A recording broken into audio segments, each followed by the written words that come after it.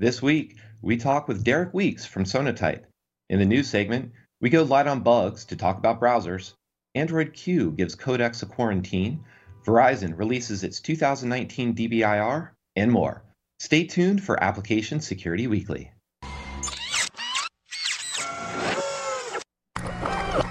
This is a Security Weekly production.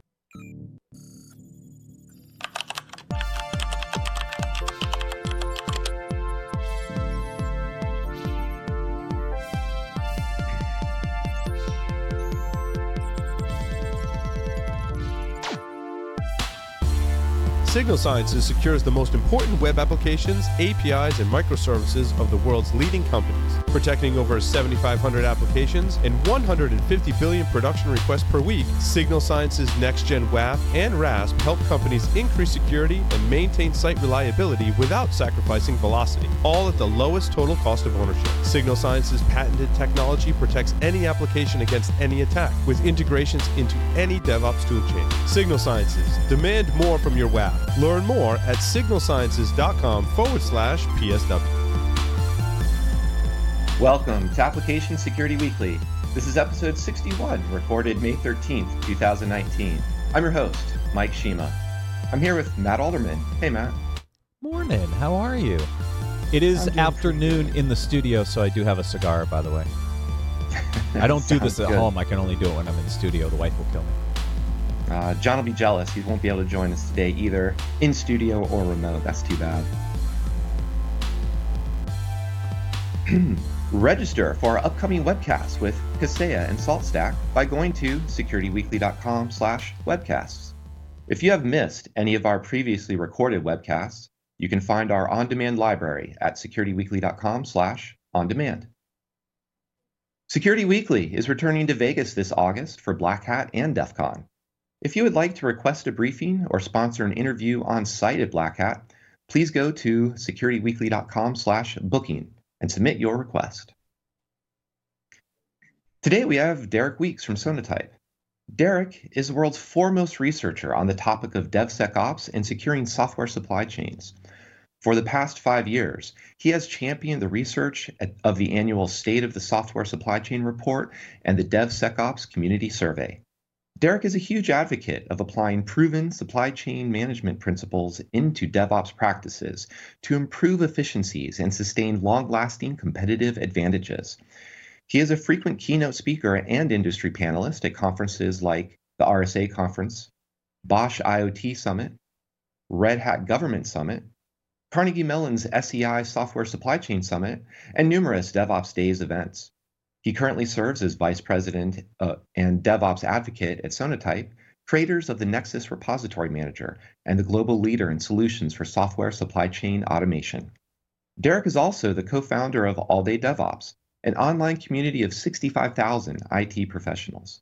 In 2018, Derek was recognized by DevOps.com as the best DevOps evangelist for his work in the community. Derek, welcome. Hey, thank you very much. Excited to be here. Oh, and we're happy to have you here too, because for one thing, software supply chain is pretty topical and has been on people's minds for at least something we've been talking about the last couple of weeks, and I think what the industry has been talking about for at least last couple of months. And if I'm right, the software supply chain report has been going for at least 4 years now. So, what? Let's start with that. And what's our state of software supply chain? Yeah, so it's pretty interesting. As you mentioned, the State of the Software Supply Chain report. We're actually actively now writing the 5th version of the State of the Software Supply Chain report that we publish each year. And what that report really talks about is a couple of things. One is the vast consumption of open source components across different enterprises, software development organizations, how much they're consuming of these open source software components into their development practices, and then also discussing the quality of the components that are being consumed across those organizations. So, one of the things that we often like to say is not all these components are created equal. Some have different licenses, some certainly different versions, different performance capabilities, and sometimes security vulnerabilities. And so what we're really doing is making people aware of the consumption of those components, that not all those components are created equal, and that there are things that organizations can do to better manage their software supply chains. And also we touch upon how government is getting involved in software supply chains in terms of putting in laws, putting in policies and regulations cross industry, understanding how software supply chains work, and putting in those kind of policies to make sure that consumers and government constituents out there are safer as a result of it. Yeah, I was at Global Cyber Innovation Summit a couple weeks ago, and your CEO was on one of the panels, and the statement that was made is, we don't build software anymore, we borrow it. We're borrowing a lot of these subcomponents and then building our capabilities on top of that, but we're borrowing a lot of the core components. And I'm curious, what kind of trends have you seen now that you're in the 5th iteration of this report? What are some of those interesting trends that we're seeing? I would imagine we're seeing more adoption of open source is being used and consumed by organizations. But what are some of those other trends that we're seeing? Are there, indicators on the types and which ones are safe and not safe? I mean, I bet you've got lots of good evidence of what's going on there. Yeah, so I'll hit on a few things just to start us off, to give us a sense of the scale of what's happening out there. So, if you go to any software development organization, or any organization that is doing software development, and you ask them, are you using open source components? They would say, sure, yeah, I'm sure we're using them somewhere. What you don't necessarily recognize is the volume at which you're consuming these things. So when we've been tracking the consumption of open source components across the industry, we do so by looking at the different development ecosystems that have open source components: Java, JavaScript, Ruby, Python, etc. And we report on some of the volumes of consumption of those components.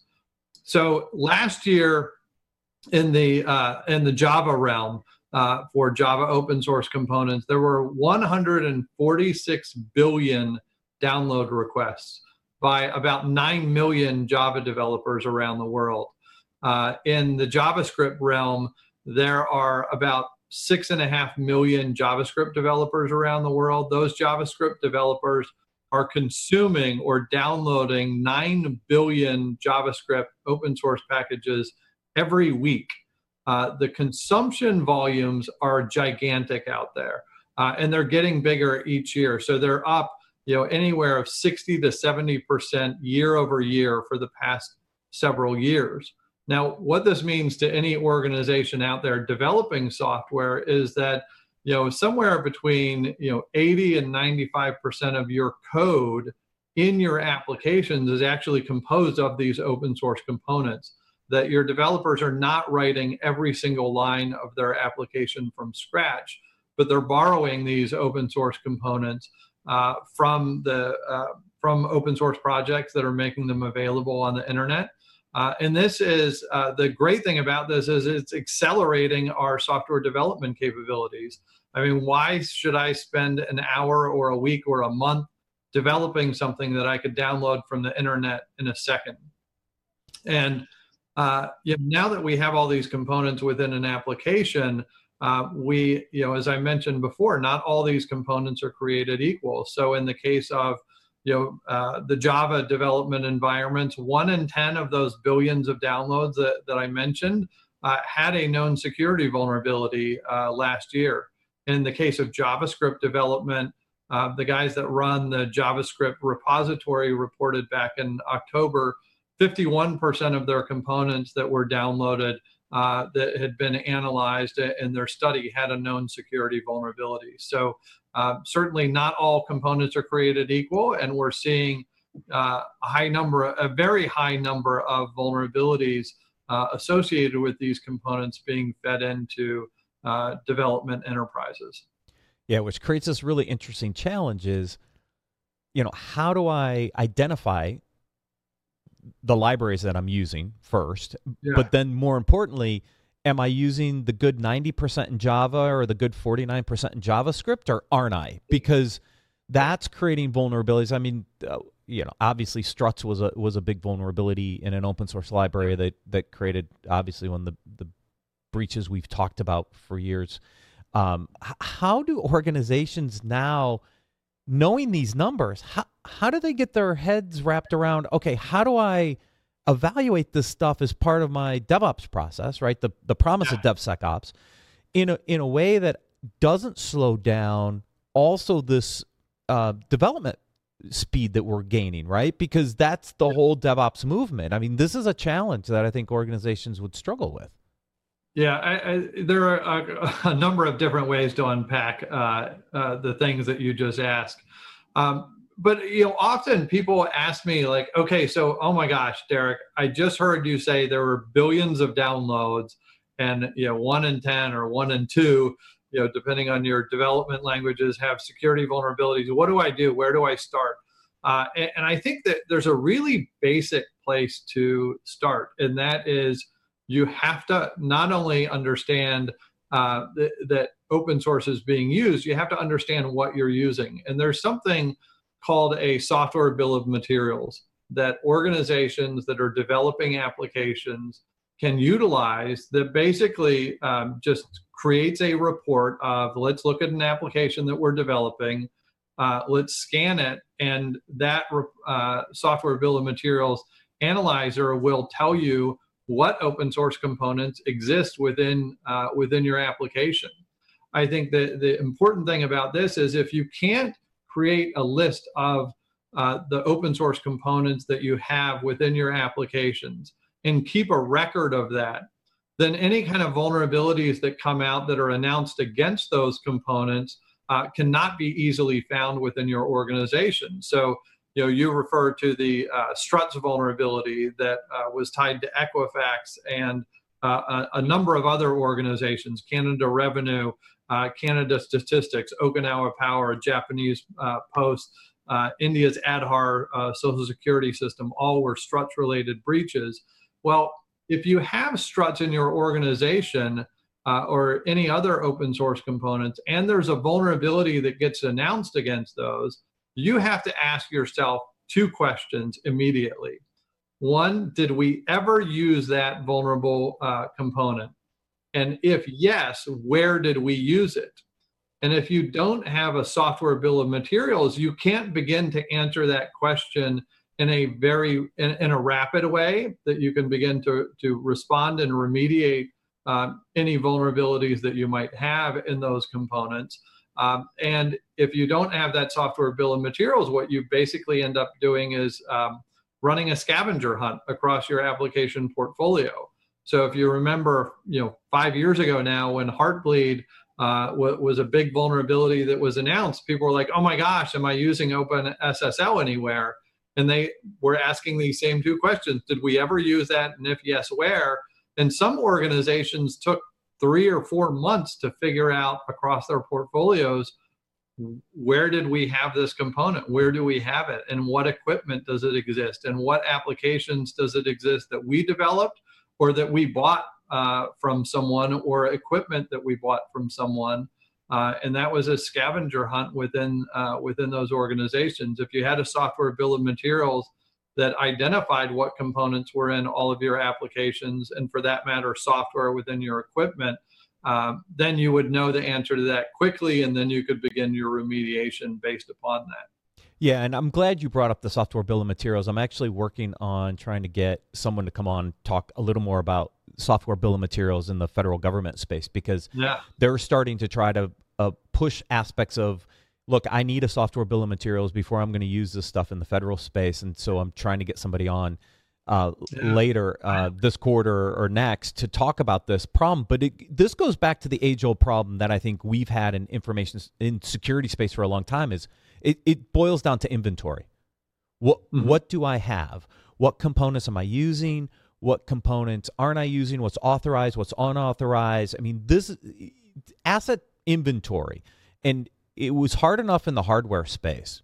Now we're talking about this in the software space with all these open source components. I think this is a real big challenge for organizations that we have not really been able to get our arms around. And I see that's one of these early challenges.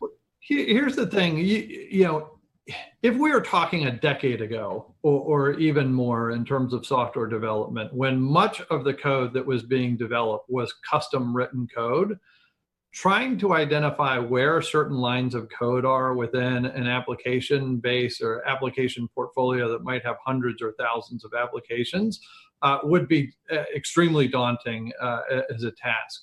With open source components, the big advantage that we have here, if you think about OpenSSL, was, you know, OpenSSL version 2.1.3 or whatever, you know, versions it was, were known vulnerable. Well, that OpenSSL open source package was the same exact package being used across 3 million different locations, you know, across the internet. It's the same package. It's identifiable. You can almost think of these open source packages as having a barcode, unique identifiers that are the same in every single use case where these things are located. So the idea of being able to identify things that have, you know, a kind of barcode identifier, if you will, to kind of use an analogy people can understand. If you have a barcode on these things that can be identified, you can identify your inventory, and then you can track and trace those components that are used anywhere. On custom code, that's very difficult. But on code that's basically assembled from all of these uniquely identifiable parts, it's actually pretty easy, where you can take supply chain management principles from any other manufacturing industry and apply them in. Let's keep an inventory. Let's track and trace. When there's a problem, we have a recall process that we can go about to identify and remediate these issues within our base. So it sounds daunting when you talk about the billions of components consumed and the different places that these can go. But the solution is actually fairly basic in terms of how you approach it. And could simplify the problem if we had the right inventory.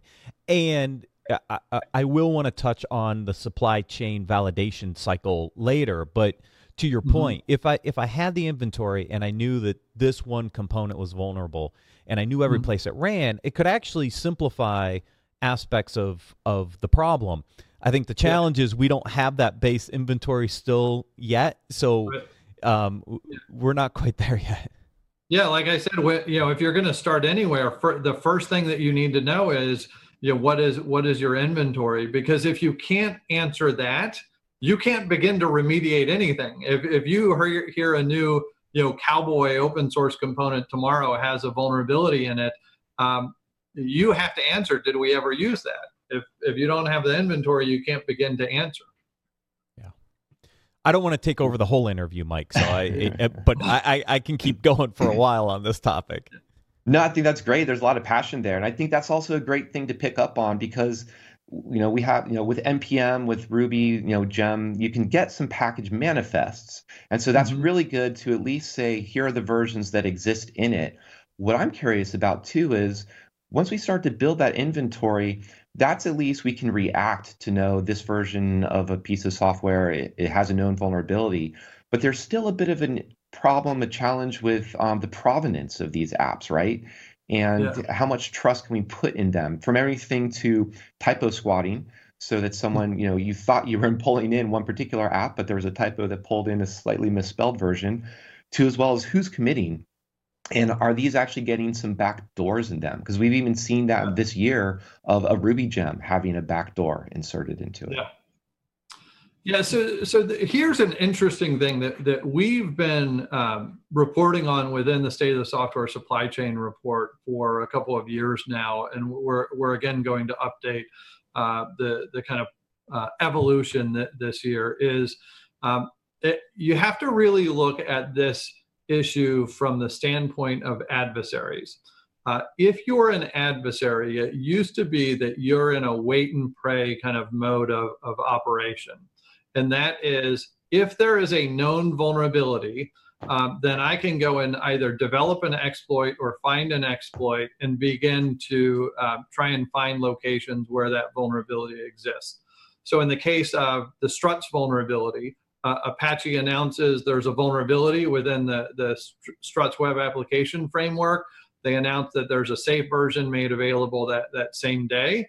But the adversaries are rushing toward, okay, how do I exploit this vulnerability, and how quickly can I find instances of vulnerable struts out there? But they have to wait for a vulnerability to be discovered and then act upon it. So it's a very inefficient kind of approach for adversaries to take in this wait and pray kind of situation. Now, take the minds of an adversary and say, how do I make this more efficient of an attack process? Well, if I know that a certain open source component is downloaded 500,000 times a week, that it's very popular, maybe I will socially engineer my way into that open source project to begin committing new capabilities, new features to that particular component. And over time, I gain the trust of that open source project. And I happen to, a couple of months later, slip in an extra space, within a line of code that I commit that creates a backdoor.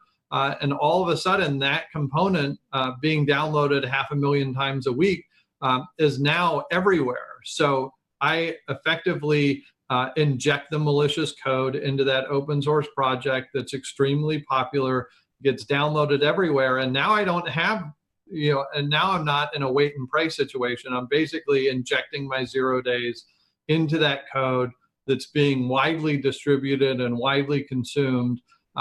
And from an attacker standpoint or adversary standpoint, you're now a very efficient operation.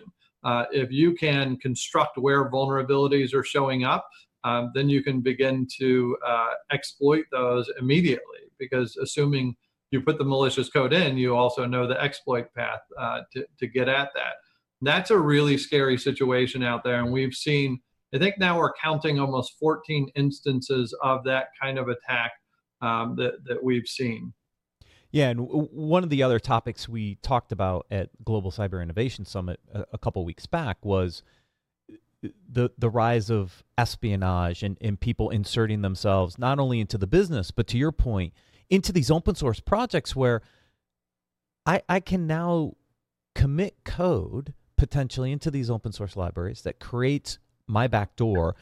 And now you're hoping that somebody else finds the backdoor to shut it down, which gives you this expanded window to potentially prey on those environments to try to exfiltrate data out of it. And that's a really scary proposition, because how do you find it in these environments and protect against it?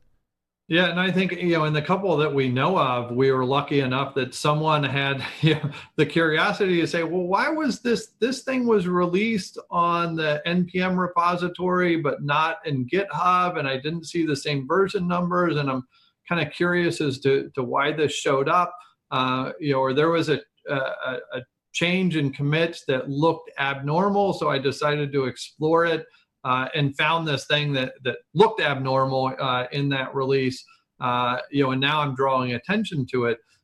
It was only in these few cases that we're actually aware of that those were caught. But the idea of, if Mike decides he's going to make a commit to an open source project and I make a commit to an open source project, and we're both being helpful toward that project, what's the difference between Mike's commit and my commit? And especially if you don't have people on the open source project that are security experts looking at the code and looking at every release and every commit that's happening there, the idea that these things can get out there pretty easily without too much scrutiny is certainly a concern that we have to worry about. What's getting into our code, what is the provenance of that code, and when vulnerabilities do happen to be discovered, can we identify if we've ever used those components, and if so, where? Yeah, so I want to go down supply chain a little bit, because I think this is a really interesting discussion. Back in the financials, back in the early days of my compliance background, I started in third-party vendor management. And the challenge there was you can outsource the function, but you can't outsource the risk. And we're heading down the same path with software, where we've kind of outsourced aspects of our software development life cycle to the open source community. But we still own the risk as a development shop, I think, right? Because we have to make sure that the code we're using is secure. So we have to do some sort of risk assessment. Do you see a day where we really start thinking about third-party validation of open source as part of the process into our DevOps pipelines to really look at the potential risk of the open source that we're using? How do we do some level of validation, say, look, this is a valid version, we trust this version, because we don't see risk in it? Are we going down this kind of third-party vendor management process with software as well? Yeah, I think, so certainly no single organization, no single development organization out there can know everything about every open source component that may exist out there at any kind of scale. In software supply chains, if you look across all development languages, we've reported there are something like 15,000 new versions of open source components released to the market every day within the supply. There are 1,000 new open source projects that come online every single day. You can't keep up with the knowledge of what's happening within that community as an individual development organization. So I think this is where you have to rely on intelligence from third parties that tell you about the attributes of those components and what components are safe and what components might have vulnerabilities or might have risky licenses, what the most popular versions of these components are, so that your developers can actually make decisions on, if I'm going to pick any particular open source component, am I picking the best one and the best version of that from the best supplier with the best track record of performance and remediation when vulnerabilities occur, et cetera. So I think there is a reliance on third parties for that kind of metadata about components that can help you make better decisions. But I think there's also a responsibility of the organizations that are developing software to understand what they're putting into the software and to hold themselves accountable for, we're building the best products with the best parts and the best ingredients, if you will, and providing those to our customers. You mentioned some of the work being done in the government around software bill of materials. A good friend of mine, Alan Friedman at the Department of Commerce and their NTIA group, is leading the cross-agency initiative for the software bill of materials. He's working with Dr. Suzanne Schwartz at the FDA that are applying some of this thinking around software bill of materials into the medical device manufacturer's realm.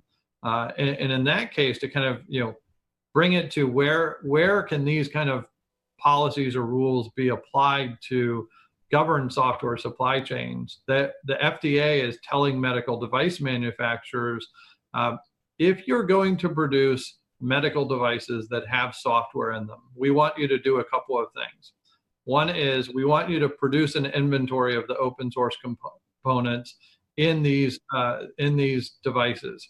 We want you to say if there are any known vulnerable components in this bill of materials. And if there are, before you can ship that medical device, you need to repair those vulnerable components to make sure that this thing doesn't have vulnerable code when it goes to market.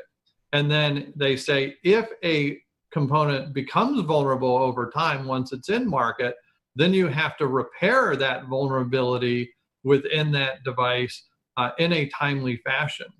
And if you don't repair that in a timely manner, you may be held liable for not updating that software in that medical device in time. So it's not only relying on these third parties that have information about the quality attributes and security aspects of components, but looking at policies and practices that can be adopted by organizations, by enterprises to make their software better. Know what's in it, know if it's vulnerable. If it's vulnerable, fix it. And if it becomes vulnerable over time, be able to repair it in a timely manner. Now you know who I'm actually trying to get on the show, by the way, because Alan and I have had these conversations. I can help with that. Alan's a really good guy. No, he's clearing it. He's clearing it with the PR folks before he comes on. But that's the exact same conversation he and I had at InfoSec World, and I'm like, dude, I got to get you on, because what I think that starts to build, which I think is where part of this goes, is some sort of trusted repository of components at some point. I think the ability to say, look, these components we've tested, we've verified, we've validated, these are trusted sources of certain components, that will drive maybe more organizations to look at that repository as a starting point to bring in open source components into their code. I think that would be a really, really good thing for the industry. I think so. It can provide good value, but maybe I should point that out as an anti-pattern. There is this thought that if you have a golden repository of these are the safe components that you can use within any development practices, if I go to that repository and use those safe ones, I'm good. The reality, and we like to say software components age more like milk than they do wine, is that a component, the Struts web application framework was safe in the case of the Equifax breach. It was safe up until March 7th, 2017. But on March 7th, it was named, hey, this thing is bad. So if the good version on March 1st, 2017 was in that repository and you downloaded it, it was safe at that point, but it becomes unsafe or vulnerable over time as vulnerabilities are discovered.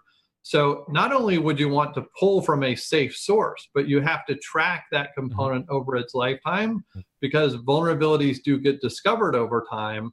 And if it does, then you need to know where that is. So yes, you should use the safe version from the start. You shouldn't use a known vulnerable version, but you need to keep track of what you've used over time, because vulnerabilities get discovered, years, months later after these things are released, and you have to know, where those exist or if you ever use them. Yeah, which means there's an ongoing monitoring component that flags these things and creates, these are the new versions now to implement into your code.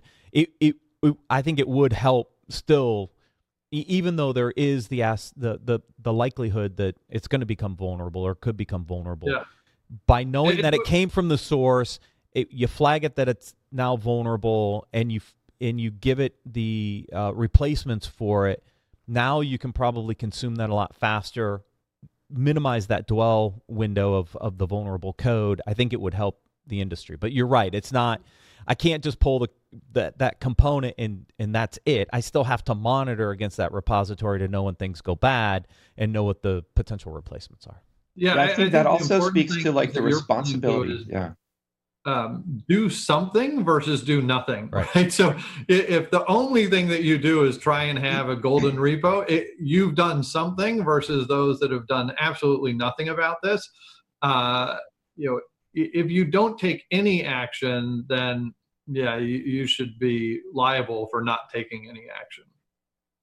Yeah, that makes sense. What I was going to add there too, it also shifts that responsibility of who's, within the DevOps, or call it DevSecOps, who's supposed to be keeping track of, that May 7th date or that March 7th date, or, whenever this becomes vulnerable. Because if you do have some type of golden repository, you can at least constrain where packages are being pulled in from. And at the worst case, you can also start to do things like breaking builds. Here is, swap out a known vulnerable package for a README that says, please update your software. That's a little bit of perhaps an extreme case, but at least gives you that ability to be able to start to blacklist and make those types of situations more visible, so the DevOps team doesn't have to sit down and scroll through mailing list updates or other types of announcements for latest security chats or security updates, and actually focus on development.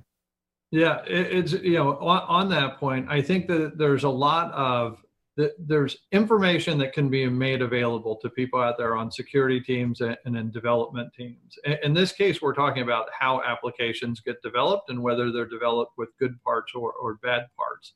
And part of the change that we're seeing taking place. So I run an annual survey called the DevSecOps Community Survey with a number of other vendors in the marketplace. Even Signal Sciences, one of the sponsors of this conversation, participates in this annually with us. And one of the things that we found in there, we asked organizations, this was mainly, we asked 5,500 developers or DevOps professionals, how are you informed of application security issues? And in the mature DevOps organizations, we saw 63% of developers saying, I'm informed of AppSec and InfoSec issues from my development tools. So for instance, GitHub or my Eclipse IDE or my Jenkins build continuous integration platform is informing me of vulnerabilities. So I am getting that security information delivered to me by the tools that I am using. I don't have to go to third-party security tools built for security professionals. I'm actually in the development tools that I use every day. So we're seeing 63% of mature DevOps organizations or the people in those organizations being informed by their tools. Compare that to organizations that don't have a DevOps practice, and only 39% of developers there are being informed of issues through their tools. So I think that the more we can utilize tools and automation to surface this information to developers as they're building their applications, as they're assembling them from these components, the better off we are. I mean, I was giving a presentation in Washington, D.C. a couple of months ago. During my presentation, a developer in the audience says, hey, GitHub just informed me that the code that I have there has a vulnerability in it. Now I have to go and remediate that. It's like, GitHub's not a security tool. Like, what's it doing informing you of security issues? Like, no, this is actually how the development practices are changing, that tools like GitHub have security information that's being fed into them from different third parties. And that's helping developers develop higher quality code at the end of the day. Yeah, and this is where DevSecOps comes together. It's the integration of the tools into the process and into the pipeline. And this is what I always tell my security friends. If you think a developer is going to log into a separate security tool to go see if it's vulnerable, they're not going to. This data has to be surfaced in the tools that the developers are using, so that they get notified either from a failed build or from their repositories that says, wait a minute, there's something wrong here. And that's the real value of what I think DevSecOps ultimately needs to do. But as security professionals, we have to realize that that data has to get integrated back into the developer tools. It's not a separate standalone component sitting over here on the side, because it'll never get used.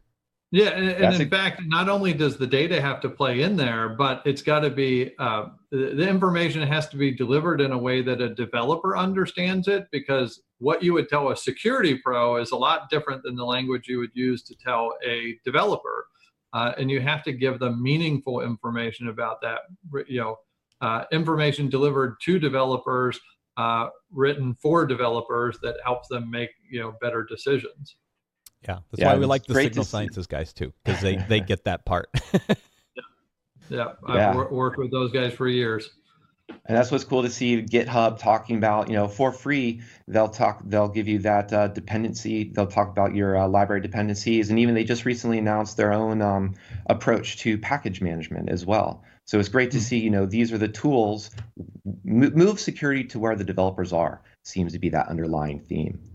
Yeah, and we're seeing more and more of that taking place, and it's happening in high volumes. It's not something that's so conceptual and esoteric that like, oh yeah, only 2% of organizations are doing this. No, we see, good 25% of organizations are building security in, integrating security across the development lifecycle, and developers that are doing this, not security teams per se having tools available. And I think that's part of what we see in the DevSecOps community survey is the developers are saying, I'm aware of the tools. The tools are informing me of security issues. I'm more on top of things. I'm more aware of breaches and incidents that happen. And we're evaluating our code in an automated way across the development lifecycle. And we're seeing more and more of that every year.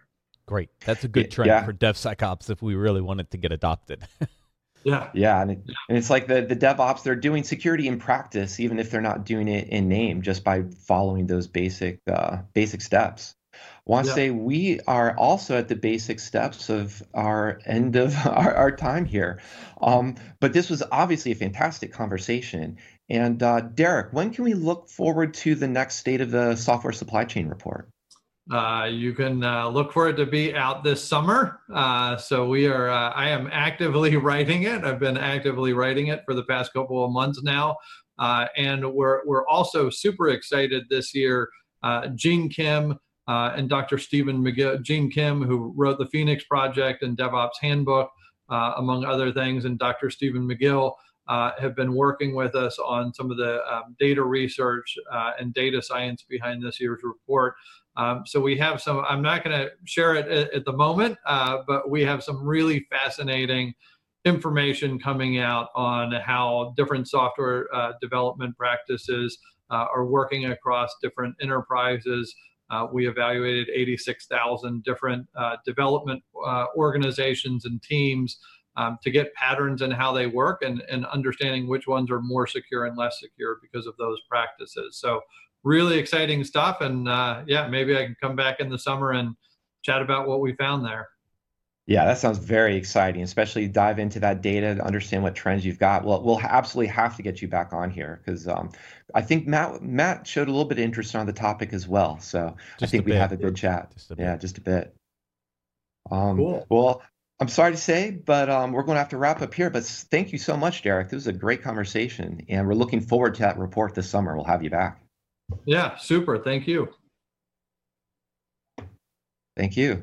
Thanks, everyone. We're going to take a quick break, and we'll return with news of the week.